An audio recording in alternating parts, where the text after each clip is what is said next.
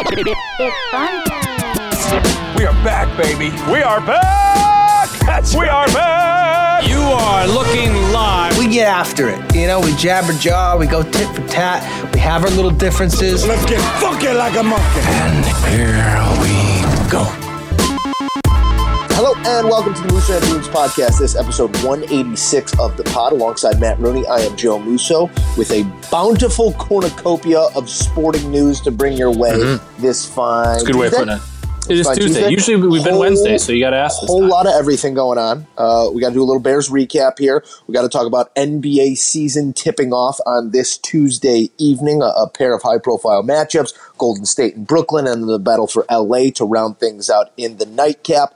We will talk a little college football playoff on the heels of Notre Dame's just face first, here we go again type performance against Clemson. We got locks for you. We got buy or sell. We got a whole lot of everything. But first things first, Matt Rooney, how are you? I'm actually a little bit thrown off because you went back to the old intro now. Yeah, old intro. It's I like that you're keeping me guessing. I really do. Yeah. No, good. Holidays are coming up. We're getting close a happy there. holiday to you. Happy holidays to all of our listeners. Hoping that we're enjoying this time of year. I know it's different. I know everyone's celebrating differently. I'm not making the trip back to Chicago just to make this about me for a moment, as one does. But not making the trip back. Unfortunately, family's kind of keeping a little pod close. Mm-hmm. I got a big family, both sides of the family, and some people aren't feeling as comfortable. So it's an odd year. So we're just gonna celebrate. We're gonna enjoy. We're gonna hang here in Stamford, do a little drinking. We'll get to the menu at the end.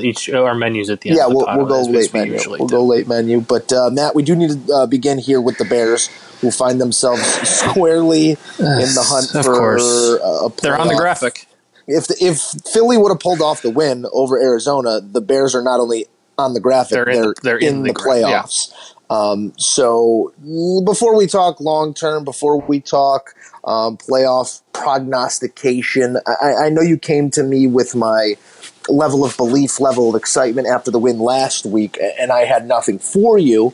I do have a little something for you today, just because you can't ignore it now. Mathematically, their chances are there. We can't just dismiss the Bears anymore. My question is, to what ends? Because this is not a championship team. This is not an NFC champion team. This is a team that's probably going to lose to the Packers in embarrassing fashion even before we get to the playoffs. And if you have to face them a third time in the playoffs, barring that you do capture a victory over someone somehow, I feel like the conclusion is foregone. Like, we could celebrate, we could enjoy the Sundays, we could enjoy the wins when they do come, we could enjoy Mitch playing the best football probably of his career here. Mm-hmm. But at the same time, it is completely going the opposite direction that this franchise needs to go. Because the future of this franchise, I still maintain, does not include Matt Nagy, does not include Mitch Trubisky, does not include management from the top, Ted Phillips to Ryan Pace. I don't believe that the future of this franchise includes any of those names, and seeing this sort of success buys them time, lengthens their leash, and does reopen the opportunity of us coming into the season next year, August, having to listen to the drivel of Matt Nagy and how much he loves the system and the fit of the guys in the system. This is that football purgatory where we find ourselves torn between rooting for our team making the playoffs and rooting for the what's better for the future of this team. So where do you fall on that spectrum right now? I think I'm kind of right in the same spot as you. I am still a little bit more, I don't know if it's optimistic is the right word for it, that I do think for the most part anything short of like a legitimate playoff run, I'm not saying sneak in as the 7 seed, lose in the first round. I'm saying like anything short of winning a playoff game or two, I still think big changes are on the way, and whether that is them firing Nagy and Pace, on Black Monday, or whether that's them deciding on a president of football operations and letting him make the decision. I still think there is, again, short of one of those runs that none of us really see coming. I think that's going to happen, but I'm just somewhat excited to see some of the pieces, at least on offense, and I'm going to be excited to watch the next couple weeks on the offensive side. We've talked about the offensive line struggling so much. We've talked about the inability to run the football. I still think building some of that confidence, having a 150-yard rusher, having guys like Sam Mustipher and Alex Bars coming off the practice squad looking like legitimate, if not NFL, starting offensive linemen, at least, sixth men. The Better guy, options, the swing lineman that's going to be able to start, 5-6 games for a year. Seeing Cody Whitehair, I don't know what took so long for them to decide to stop forcing the square peg into the round hole with Cody Whitehair at center. He's a guard. He's much better at a guard. He's a dominant guard. So I'm excited to see what now looks like a hopeless offense with now at least have some building blocks. And that very likely doesn't include the quarterback next year, and that's okay. That's always a problem that Bears fans have that I'm kind of used to dealing with. But it seems like we talked about a couple weeks ago on the podcast that 3 of the 5 starters next year in the offensive line need to be replaced. I don't really think that's the case anymore. I think now with how they're playing and with James Daniels coming back next year, you're really just kind of looking at finding your left tackle, and then everything else kind of falls into place. So that for me is no. You need to build offensive. I'm talking about on the start. I'm talking about.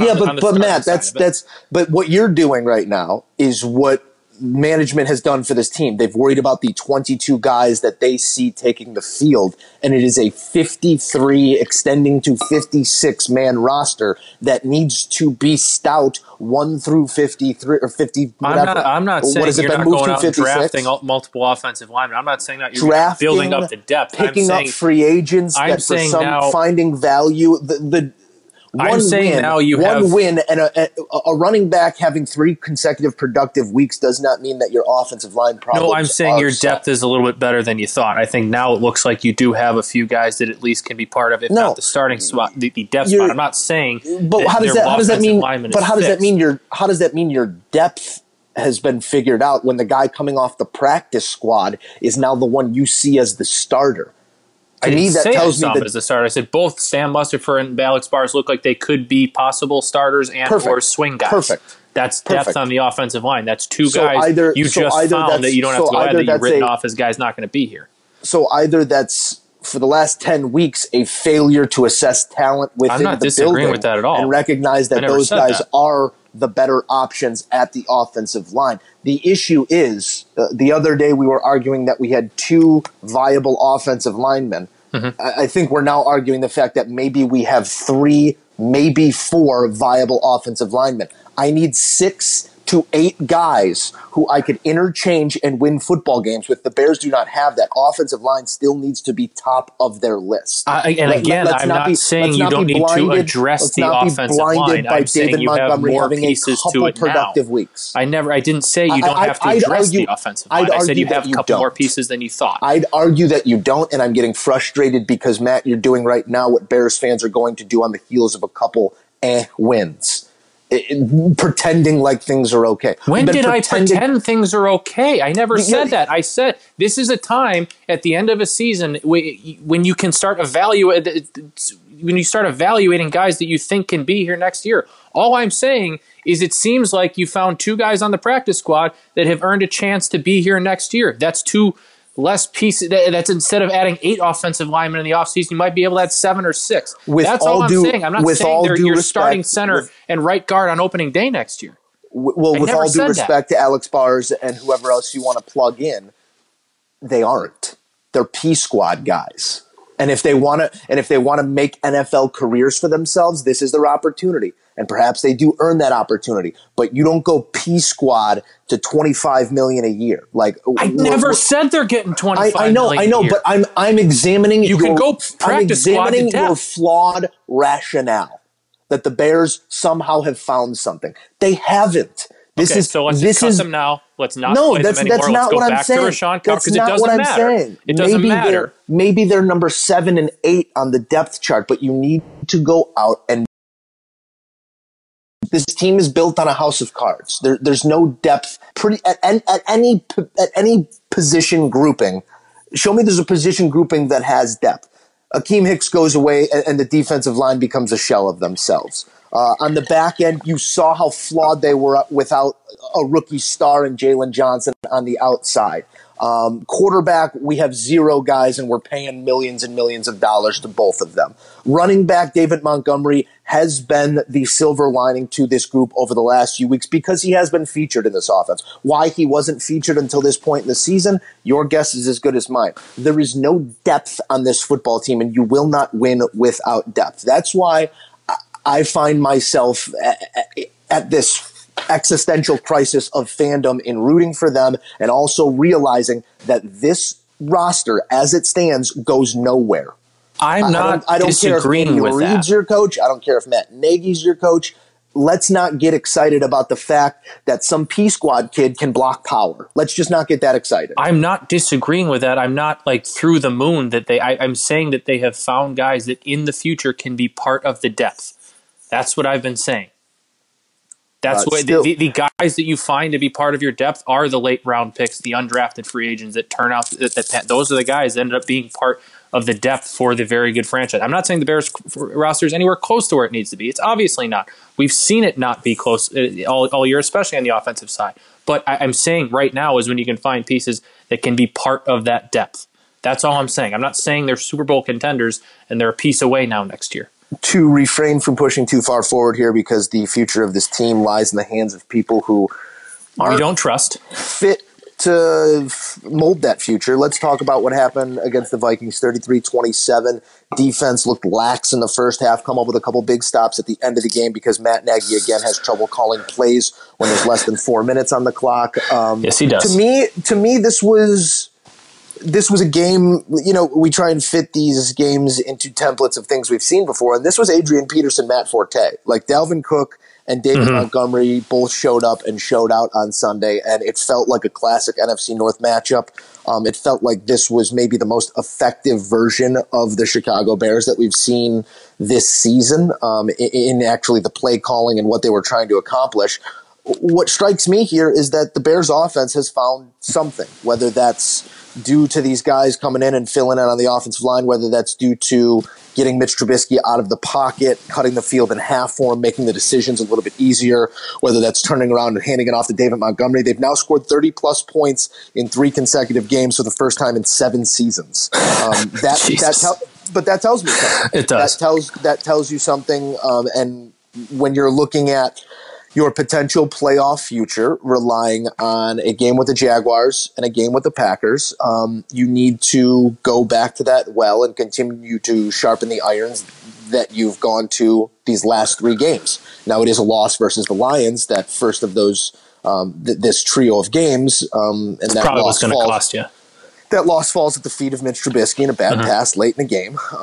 Maybe some play calling. Again, not to go backwards here, but what do you take away from Sunday's game with the Vikings that gives you some sort of optimism here? I'm not going to even talk about the Jaguars. This is a Jaguars team now that has Trevor Lawrence on in their platter. grasp.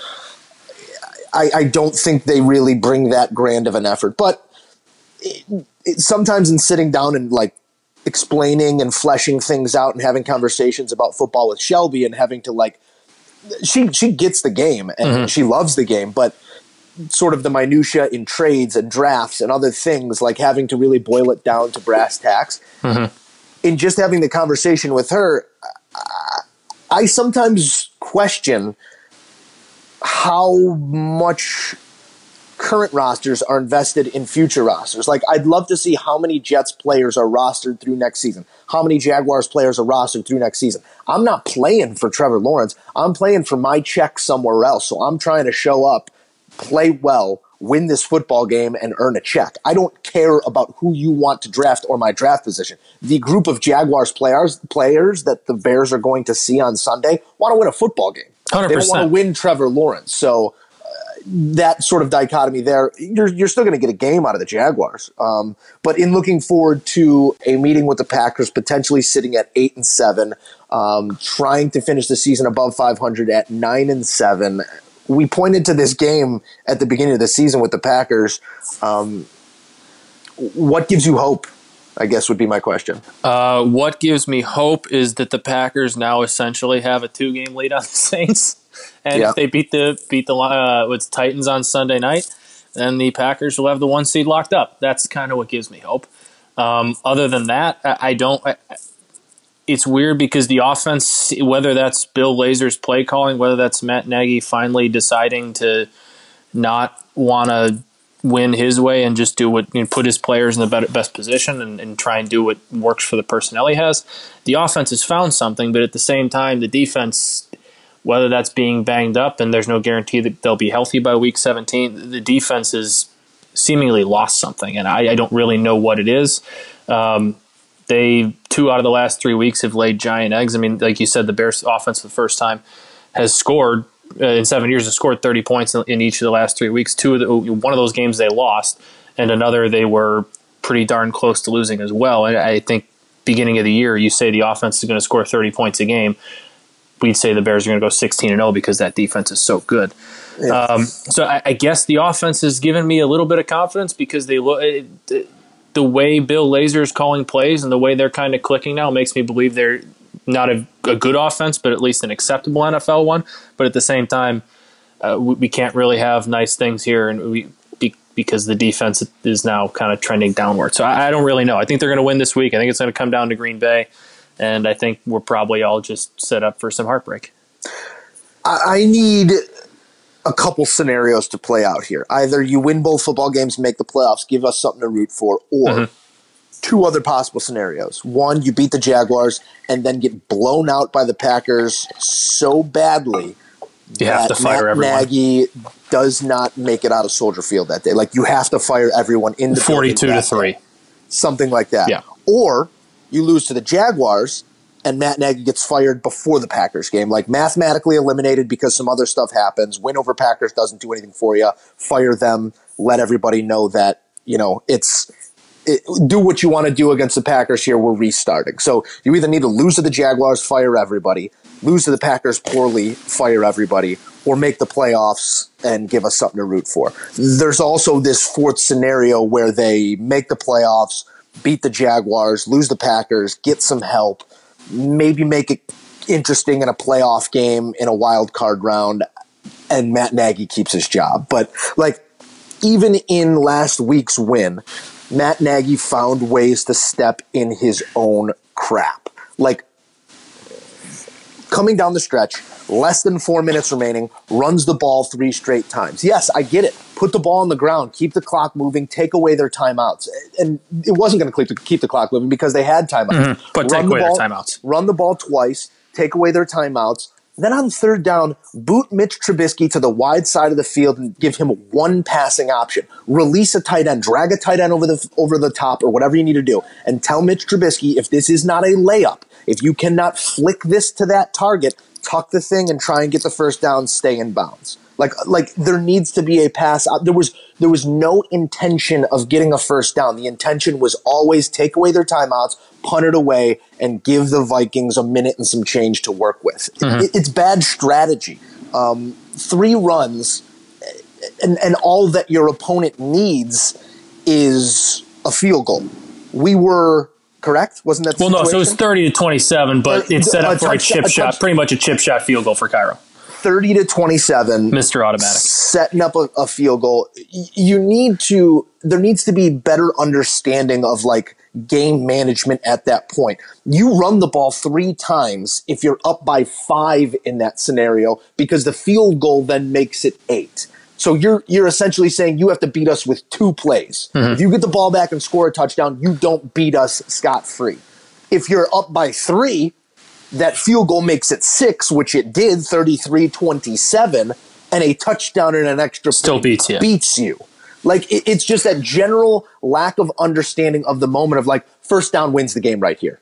Yeah, we want to run the ball, but maybe we get Mitch Trubisky out of the pocket, give him a run pass sort of look in which we can keep the clock. We're guaranteeing that the clock continues to move, but we're also giving ourselves a little better opportunity of getting a first down than running ISO for a 3rd consecutive time. And what I kind of think back to, and situational football that is completely unbeknownst to Matt Nagy still. What I kind of think back to, and I'm sure this was in his head because I don't think he ever forgets things like this, is after the Tampa game when he threw that.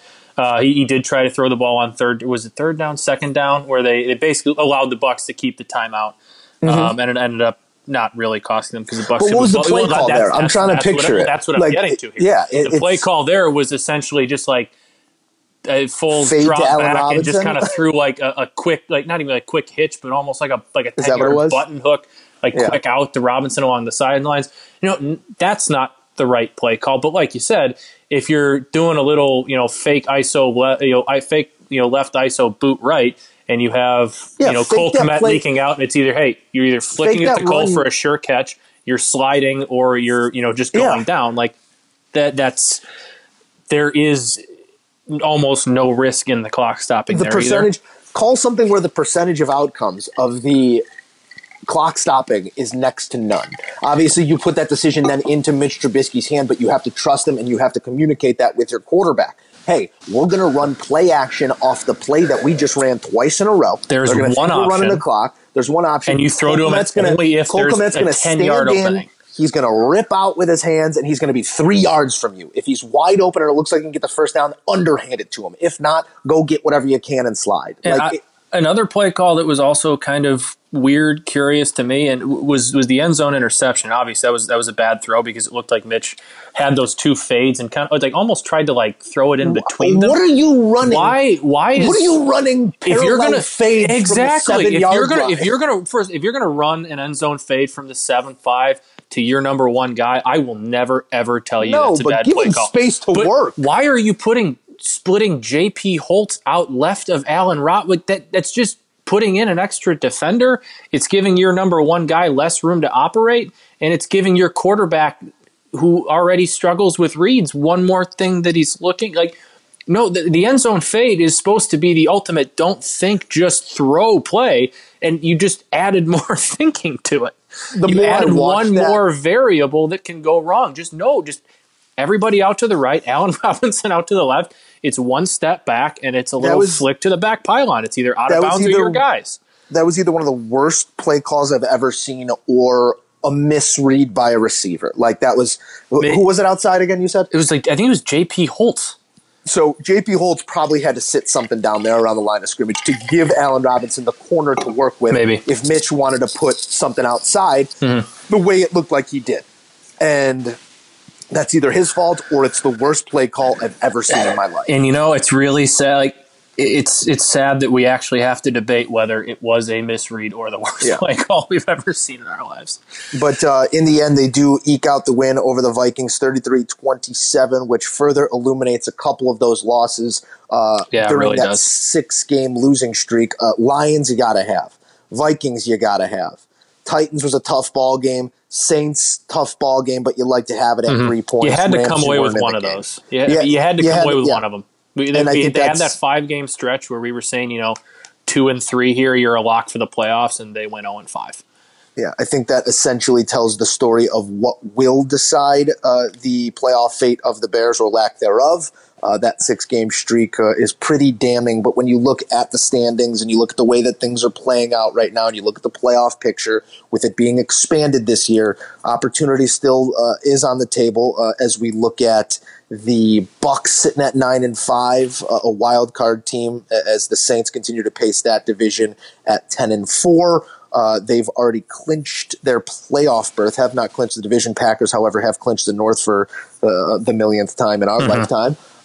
Just an annual tradition at this point. It really looks like it's going to come down to the Cardinals and the Bears for that final spot if Tampa Bay can kind of right the ship, no pun intended there. The Cardinals are looking at the 49ers this weekend, which in covering that division, I don't care who's playing quarterback. I don't care who's active and who's inactive. That's kind of a throw out the records type game. And then they get the Rams, and it looks like the Rams are going to have something to play for. Obviously, you want the Rams to be in better shape than a loss to a team without a win in the New York Jets last week. But now they do have to, put their best foot forward here as they try and come down the stretch, so they will have a competitive game against the Rams to finish it out. Yeah, but it is sort of a similar setup to the Bears in game that it looks like on paper you should win, followed by game with a tough team, possible NFC title hopeful. Yeah, like you were talking about with the 49ers, any game in that NFC West division, I feel like more than any other, is one of those throughout the record books type games. Like even the Cardinals in the years they were bad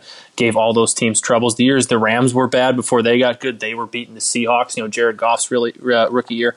So anything can happen with those last two Cardinals games. And again, they're going to be underdogs against the Rams, and the Rams are going to have to win out to win. Have to win. They play the Seahawks this week, so that's going to be a must. I believe they got so that if they win that this week, which now they really have to, that's going to be a must-win game for the division for them. So the opportunities are probably going to be there for the Bears. I just don't really. Something's going to go wrong because it always does. Who do you believe in the NFC? I've asked you this, I think, 3 straight podcasts. That's a great question. I don't. It really looks like it's going to come down to like a Seattle, Green Bay, nobody plays defense matchup, and then one of them will play Kansas City or Buffalo in the Super Bowl, and Kansas City or Buffalo both have shown the propensity to put up points just with zero regard for the defense. So I don't think Green Bay or Seattle's defense can match up with anyone out of the AFC in the Super Bowl. It looks like Kansas City back-to-back or Buffalo really shakes a trend here. I don't know what they're going to look like come playoff time, but they look fantastic last week in their division clinching win over who they beat this past week. They beat Buffalo. They beat the Buffalo beat the Broncos. Buffalo beat the Broncos. Smoked the Broncos. Not to say that it's a tough Broncos team, but they've now won 4 straight. Josh Allen looks like an MVP hopeful, and they got the Dolphins and Patriots left, so they'll probably end up 13-3. But my point here is lopsided is the NFL right now. Is Green Bay like a default answer? Are you that hyped on an 11-3 Green Bay team? Take your biases away from this. Like, no, what do you see? It's weird in the NFC because like you can win the NFC this year without being that great of a football team. I mean, that's just the NFC sounds weird to say, but I is don't, a whole lot of average. Yeah, I think that this Packers team is again just like the epitome of Aaron Rodgers, not the epitome because he's a Super Bowl champion, but the representation of Aaron Rodgers' career as the quarterback of the Green Bay Packers. Always going to win the division, always going to be in the playoff conversation. More times than not more times than not, but a substantial amount of times you're going to find yourself playing on the second to last Sunday of the season in the NFC Championship game. And as Aaron Rodgers has done in the past, perhaps you win that game and then you go get your brakes blown off in a Super Bowl. In a game you're overmatched. I just don't see Green Bay's defense having the ability to slow down any one of these high-octane AFC teams. I know the Steelers currently sit in third. They got a lot to figure out. Big Ben's arm looks like it's gone noodle. Looks like it's jello. But if we're talking about Kansas City, Buffalo, Tennessee, man. We'll see him play Tennessee this week, and I know it's not playoff football. I know it's not the Super Bowl matchup, but, I mean, both teams are in the thick of races. I mean, Tennessee is tied for the top of the division. I don't know who holds that tiebreaker because I believe they split the season series. The Packers still playing for a 1 seed, so that's kind of a de facto playoff game there for both teams. It's weird to say that I'm gonna go. I think I like the Saints coming out of the NFC, but not because of Drew Brees. Because of bad. He did, but that defense played really well, and as bad as Drew Brees looked at times, like. They lost to the Kansas City Chiefs by 3 points. Like they played a football game with the Kansas City Chiefs, who are far and away the best team in football. They got the ball to some playmakers. Michael Thomas will hopefully be back in the playoffs. But Drew Brees looks bad. To me right now, the Saints are the Steelers. Put them at the top of the conference if you want, for all I care. They just don't scream championship team to me because of an aging quarterback. Now, have we seen aging quarterbacks over the last decade, half decade, win Super Bowls? Yes, Peyton Manning did it. Couldn't throw a spiral. Might as well have punted it. Tom Brady's arm in that last Super Bowl run with the Patriots, not necessarily what it was. They got a little bit more West Coasty.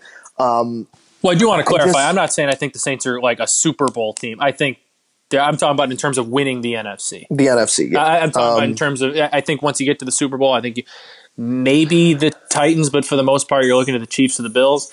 And I think it's a Super Bowl that's not going to be all that close because I think those teams are both playing really good football. I think those are the two best teams in football right now, and they're kind of starting to click.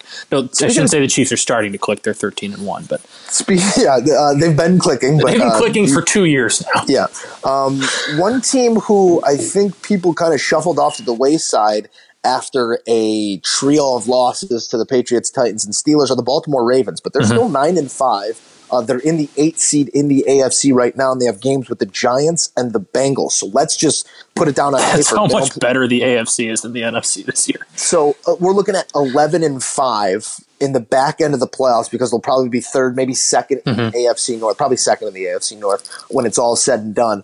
I like a Baltimore team that doesn't feel any pressure because they've shown in the past that like the pressure does affect them in the moment in the big game, and they're going to be faced with that pressure again. But they're kind of just lurking right now and finishing their season without the outside pressures. I think that's a very live dog in the Baltimore Ravens right now. Yeah, I think they're going to get there because, like you said, the remaining schedule really does favor them. It is a much probably better situation for them too, not being the odds-on favorite, big dog number 1 seed going into the playoffs. That said, they still kind of struggle to play from behind against good teams, and if you're sneaking in as that final 7 seed, the Chiefs would be the one getting the bye, but you're going to go play Buffalo, who's again clicking on all cylinders, plays really good defense, stops the that's not the best situation. Whether it's Buffalo or it's Tennessee, that's doesn't really favor you because you're going to have to at some point turn to Lamar Jackson and tell him to throw the ball around the yard, and that's just not that's an offense that kind of throws the ball off the run, not one that is goes down quickly and needs to start throwing the football. So I like them to make the playoffs. I think I think they are a dangerous team that no one would want to play. That said, I think in a first-round matchup against the Bills or a Chiefs, which is very unlikely to be again, I don't think that favors them at all. Yeah. Matt, we want to make some predictions here, put some gifts under the tree for the football season ahead. We're not going to do a whip around. A lot of the games were stinkers. A lot of the games were head scratchers. You had 2 Super Bowl contenders, quote unquote, fall over the weekend to lesser teams, that being the Pittsburgh Steelers and the whatever canteen you're drinking out of right now. It's very loud. Some iced coffee. The Got a Pittsburgh Yeti. Steelers. Got a Yeti. Keeps it very cool. You've now broken my train of thought. Who else lost this weekend? The Super Rams. Bowl favorite, the Rams. Well, the Rams. we call them I guess in the NFC, NFC favorite. I mean, I picked them 3 weeks ago as my NFC favorite. I have to stand by it. I don't know who that Rams team was. I'm not sure they do. And the most angry people in the world right now are Jets fans because oh my god, I kind of feel bad for him. You lose a possible generational talent in Trevor Lawrence. And we move on from here. I would have loved to have been in the room with Trevor Lawrence watching that football game. Like, where does his heart of hearts want to be? Jacksonville? I think you got to be Jacksonville. I think the muted persona of Trevor Lawrence fits in Jacksonville. Let him make his mistakes. Let him grow. You're going to get bombarded coming out of the Ruth Chris, but you don't have to worry about the New York media barreling down at you at every turn of your maturation as an NFL quarterback. I also think that we've talked about situations defining quarterbacks. Not that either of those is a super beneficial situation, but ownership, management, and leadership in Jacksonville has shown the ability to turn things around quickly in the past. We saw them. They also have a ton of draft picks. Some talent still. I mean, they traded away most of the defense, but they've showed the ability to rebuild in the quicker. Recent past. They went from bottom of the division to AFC Championship game and an interception away from being in that spot rather than the Patriots 3 years ago. So I think that's the spot for Trevor Lawrence. But let's make some bold predictions here. I will lead us off. Go for it. I'm going to make a prediction that the NFC representative in the Super Bowl will be a wild card team. So that's okay. I like that. I like that simply because a non-division champion will be the representative of the NFC, just because of the parity I kind of like that and the lack of a front runner that division, like we were just kind of, I'm sorry, conference. And quite honestly, as much as they're not really clicking on all cylinders and seem to have some problems there, Tom Brady's going to be a wild card team. And if you told me right now Tom Brady's going to be in the Super Bowl in the NFC, I would not call you crazy at all whatsoever. I don't think that's a bad pick. I really don't. You got anything? I do. I think this is probably pretty bold, but here goes nothing. I think not only are they going to win their division, that probably under 500. I think the Washington football team is going to win a playoff game. Okay. I think it's partially because it might be going against my pick of the Saints being, a team that could challenge, but they play such good defense. They are so well coached and really play for that head coach. And now I should put an asterisk on this. It's if Alex Smith is healthy. If Alex Smith is because healthy, have you seen this? Football, have you seen the recent? Yeah, Dwayne stuff Haskins about, is getting cut now. Apparently, Jesus Christ. Well, he's getting cut because he's a damn fool. He went to a strip club. After throwing multiple interceptions against a Seahawks team while you're in a playoff run, your coach just beat cancer, and you're at a strip club with no mask on with booty shaking in your face. Like, he's in the middle of a pandemic, my guy. I mean, that's why I'm saying it's very contingent on Alex Smith being healthy, but I think that team runs the football okay. They play really, really good defense and rush the passer about as well as anybody. And when it comes to the playoffs, those are the teams that, again, they're not going to a Super Bowl or anything, but those are the teams that can kind of steal wins here and there. They might be hosting a game. They'll be hosting a game. I mean, if they're in the playoffs, they're hosting a first-round game. Yeah. I like them to win a playoff game. I really do. That is very bold. As the football team, they might have to keep the name if that does happen. But do you stay the football team if you win a playoff game in a division? You can't stay the football team. You just can't. You stay the football team. But back to kind of the Dwayne Haskins conversation. God, he's such a moron.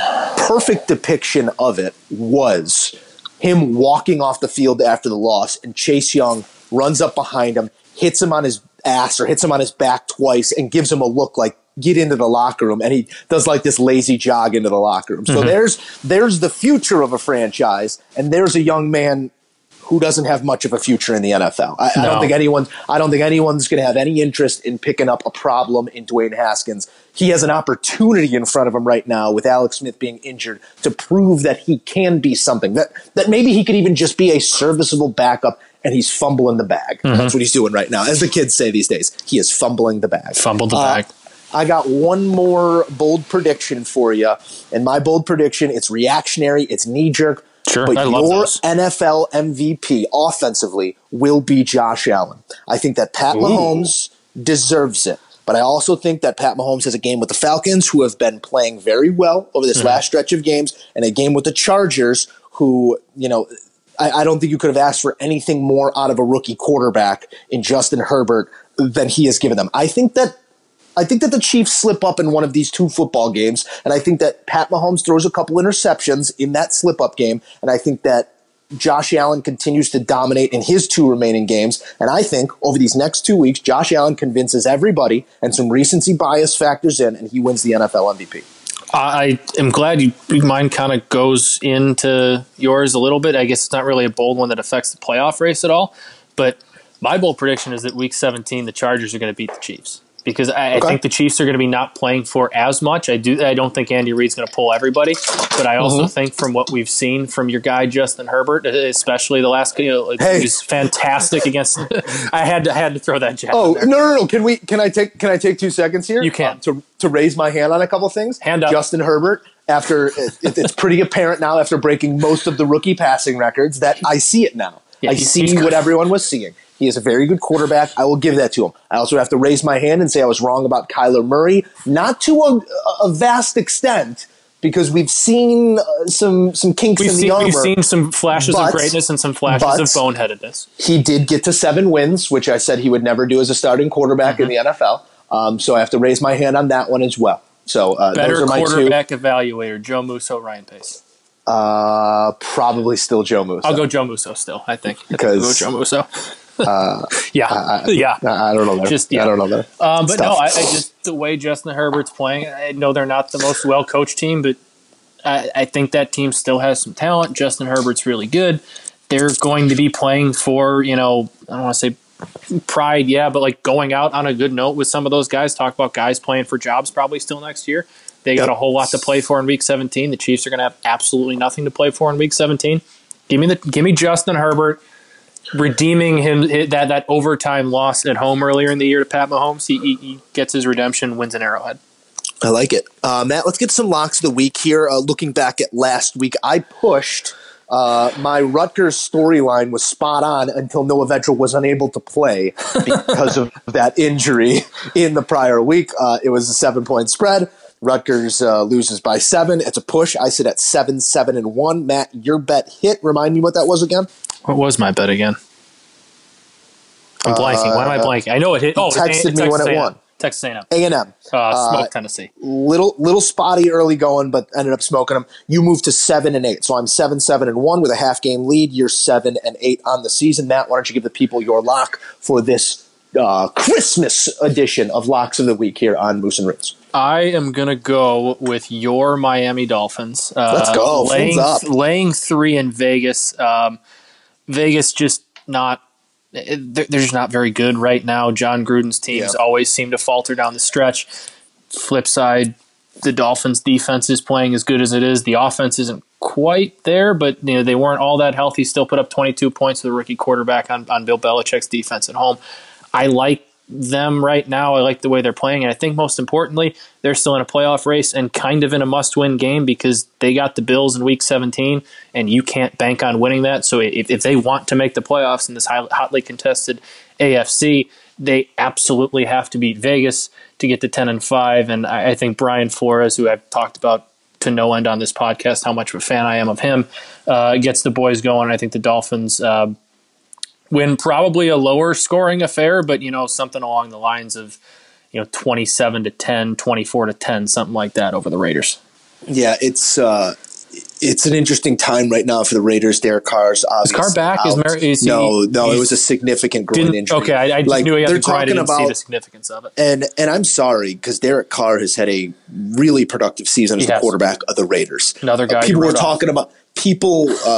No, did I write him off? Yeah, you said he was the same as Mitch.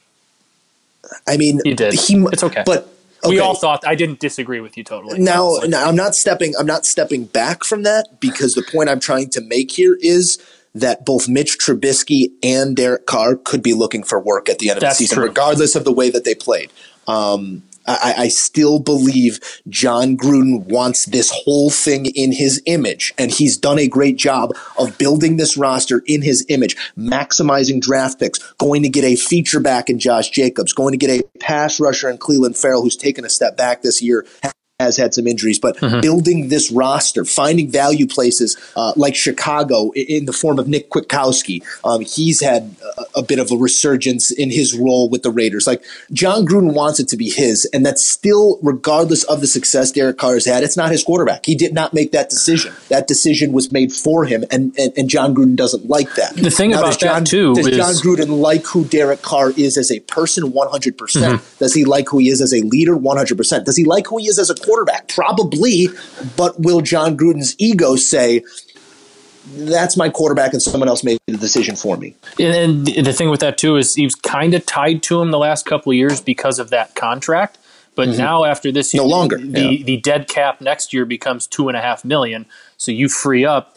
I don't know what the Raiders cap situation is. I know they have made some signings the last few, but either way, if you're Mike Mayock and you see a chance, hey, we can, sign Marcus Mariota maybe to a 1 or 2 year deal and pay him $8 a year, $9 a year, something like that, as a kind of a placeholder to draft guy, transition, whatever, and that gives me $10 million more to play with. That's another linebacker I can go add in free agency or whatever you want to talk. So that makes sense to me because is Derek Carr a guy that's going to win you a Super Bowl?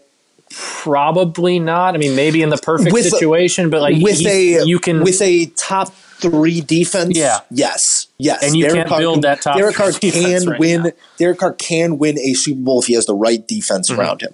I think he's on a list of guys who I could see hoisting a Lombardi Trophy conceivably with his skill set. But right now, way they're built, that 10, 11 million in cap space is probably a little bit more valuable to you. So I can definitely see next year Derek Carr looking for a new home. Nothing due to what he did this year, just with the situation. Back to the root of the issue here. A very interesting scenario for the Raiders as they do come into your lock of the week matchup with the Dolphins. Interesting storyline here and last week. You had what was it? No, that's a different matchup. But interesting storyline this week is the two Hawaiian-born quarterbacks going to go up against each other here for Ohana, for family. There you go. For what? All right, you got Tua. Seat at the head of the table. You got Mariota, some big-time bragging rights on the Big Island this weekend in that matchup. My lock of the week matchup is going to take us back to Josh Allen and the Buffalo Bills. They're laying 7 against the Patriots, Monday Night Football. I just think that this Bills team is peaking at the right moment. I think that this is, they're division champs, but this is their opportunity to look Bill Belichick and that Patriots team in the face and say, this is for the last 20 years. I think they're a superior football team. I think Cam Newton is playing some of the worst quarterback. I think you almost feel bad for him. Worst quarterback play we've seen out of any quarterback this year, starter, backup, otherwise. I think that the Bills are at least 10 points better than the Patriots on paper. They don't play them on paper. We'll see how it plays out, but I'm taking the Bills laying 7, Monday Night Football. Is that in Buffalo or New England? I believe that's in New England. Okay. I like that pick. The Patriots seem to be a little bit on life support, even they kind of came out with some fire, at least defensively, but it's similar to a Bears situation, I think, with that defense too. When you know how limited the offense is, it's going to be hard to continue to keep getting up, especially against these good teams that are going to give you a hard time. And at what point? And the Bills are peaking absolutely at the right time. At what point does Bill Belichick start positioning himself for a draft pick or for multiple draft picks? At what point? I think that's why Cam Newton's still starting. I know that we've been having the tank for Trevor conversation, that idiotic conversation. Are the Patriots going to just stick with Stidham before they went and got Cam? Are they going to stick with Stidham and try and only win 2 games and go get Trevor Lawrence, reload this and that? No, but now that you find yourself on the outside of the playoff picture looking in, you have to be cognizant of where you leave yourself because there's a big difference from the 4th pick in the draft and the 12th pick in the draft. And that's that 4 through 10 is kind of where the Pats find themselves right now. Yeah, I mean, they're positioning themselves, especially if they do have not a great finish. I'm trying to look up their the league standings here. If you'll give me a second, my computer's moving a little bit slow. I mean, they're close to a top 10 pick, and if you are in that top 10, no, you're not getting Justin Fields or Trevor Lawrence, but that puts you in a spot for one of the next 3. If you like one of those guys, puts you in a spot to trade up if you want one of those guys. Puts you, if you're Bill Belichick, what he likes to do, puts you in a spot to trade back. If you don't like any of those guys and somebody wants to jump up for him, you can trade back, 5 picks get 3 extra picks. He'll trade the 8th overall pick for the 20th, the 21st, the 42nd, and the 107th. Like that's probably what he's to Ryan Pace. Yeah, probably to Ryan Pace. That's it. Matt, what else do we have here for the people here? We got a little buy or sell. Yeah, we got to go buy or sell association style. It is opening night of the NBA.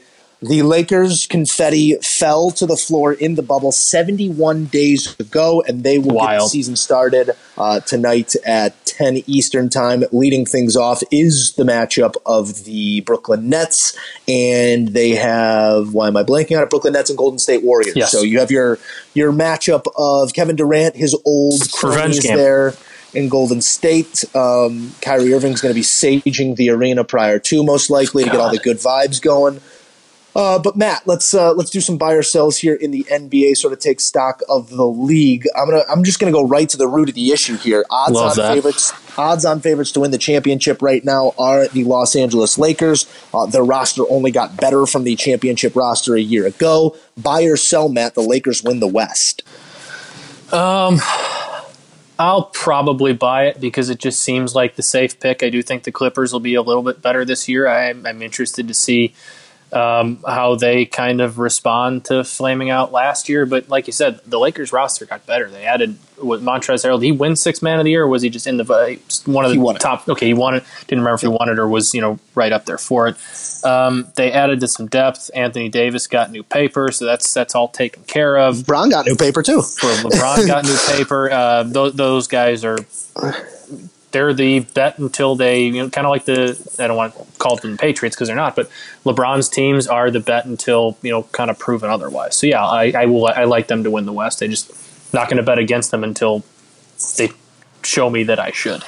The only thing here is if you're giving me the Lakers or the field in the West, I'm probably going to sell on it and take the field just because of the So who else other than the Clippers are you taking? Like, if you're like, yeah, I know technically you get 15 other teams. The Clippers to me there's are like two teams. the Clippers to me are out of sight, out of mind a little bit here. Like they're they're good. Who do you like then in the NBA? I like the two teams that really make me interested in the Western Conference, and it would be substantial jumps forward in the standings from the last few years.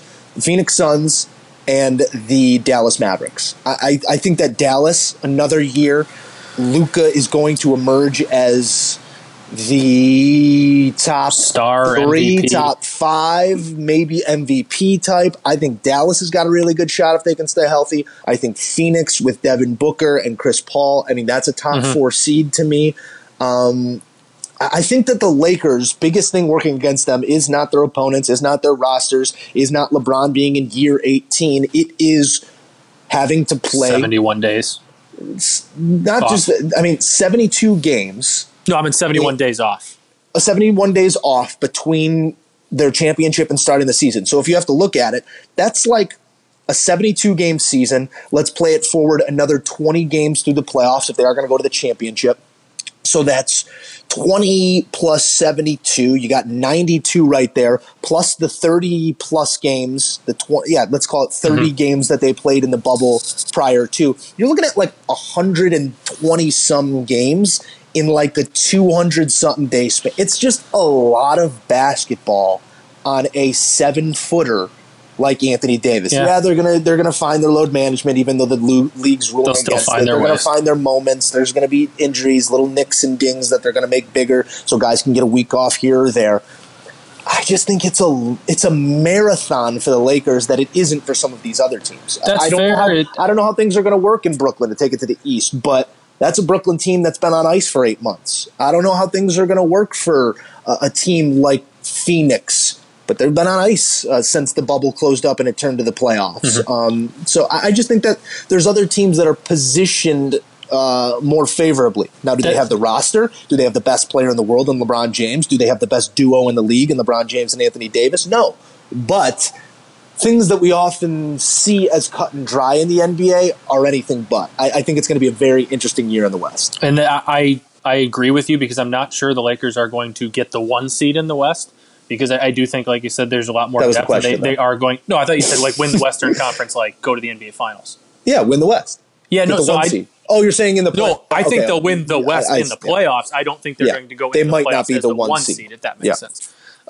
Because I think, like you said, there's going to be some load management days. LeBron's going to, even on games he plays, he knows kind of when to take off a little bit. But when it comes down to it in the NBA, I'm always going to bet on the best talent, and they have right now the best talent. That's fair enough.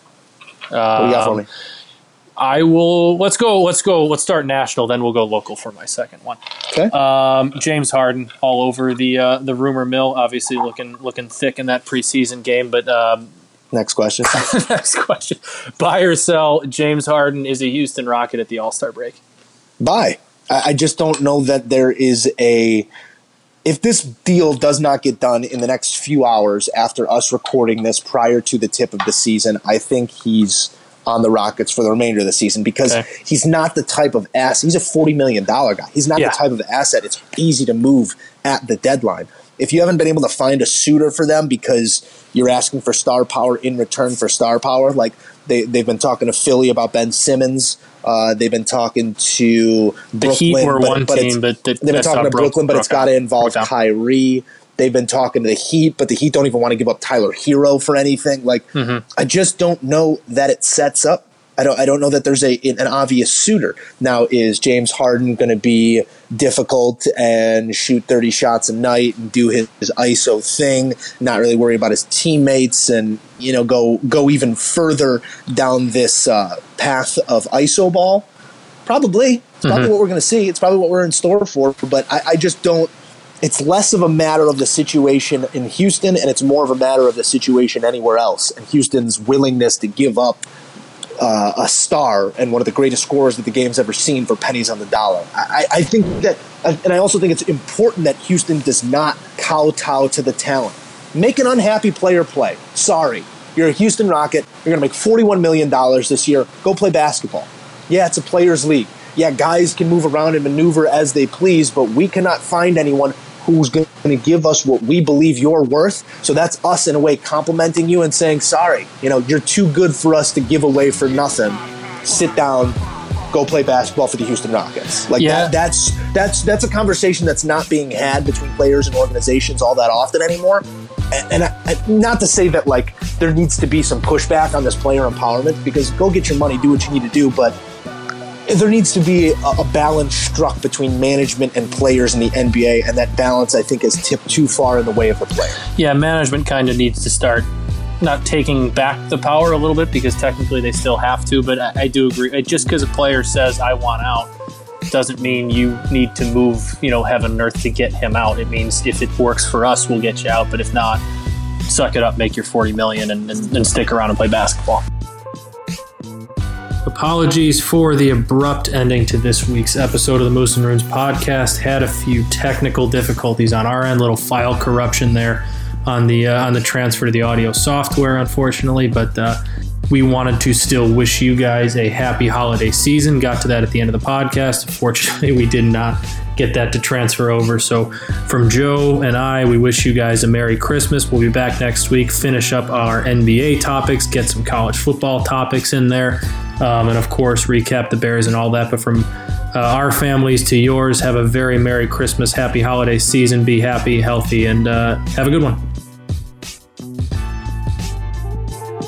May God give you for every storm a rainbow, for every tear a smile, for every care a promise, and a blessing in each trial. I swear I've seen a lot of stuff in my life, but that was awesome.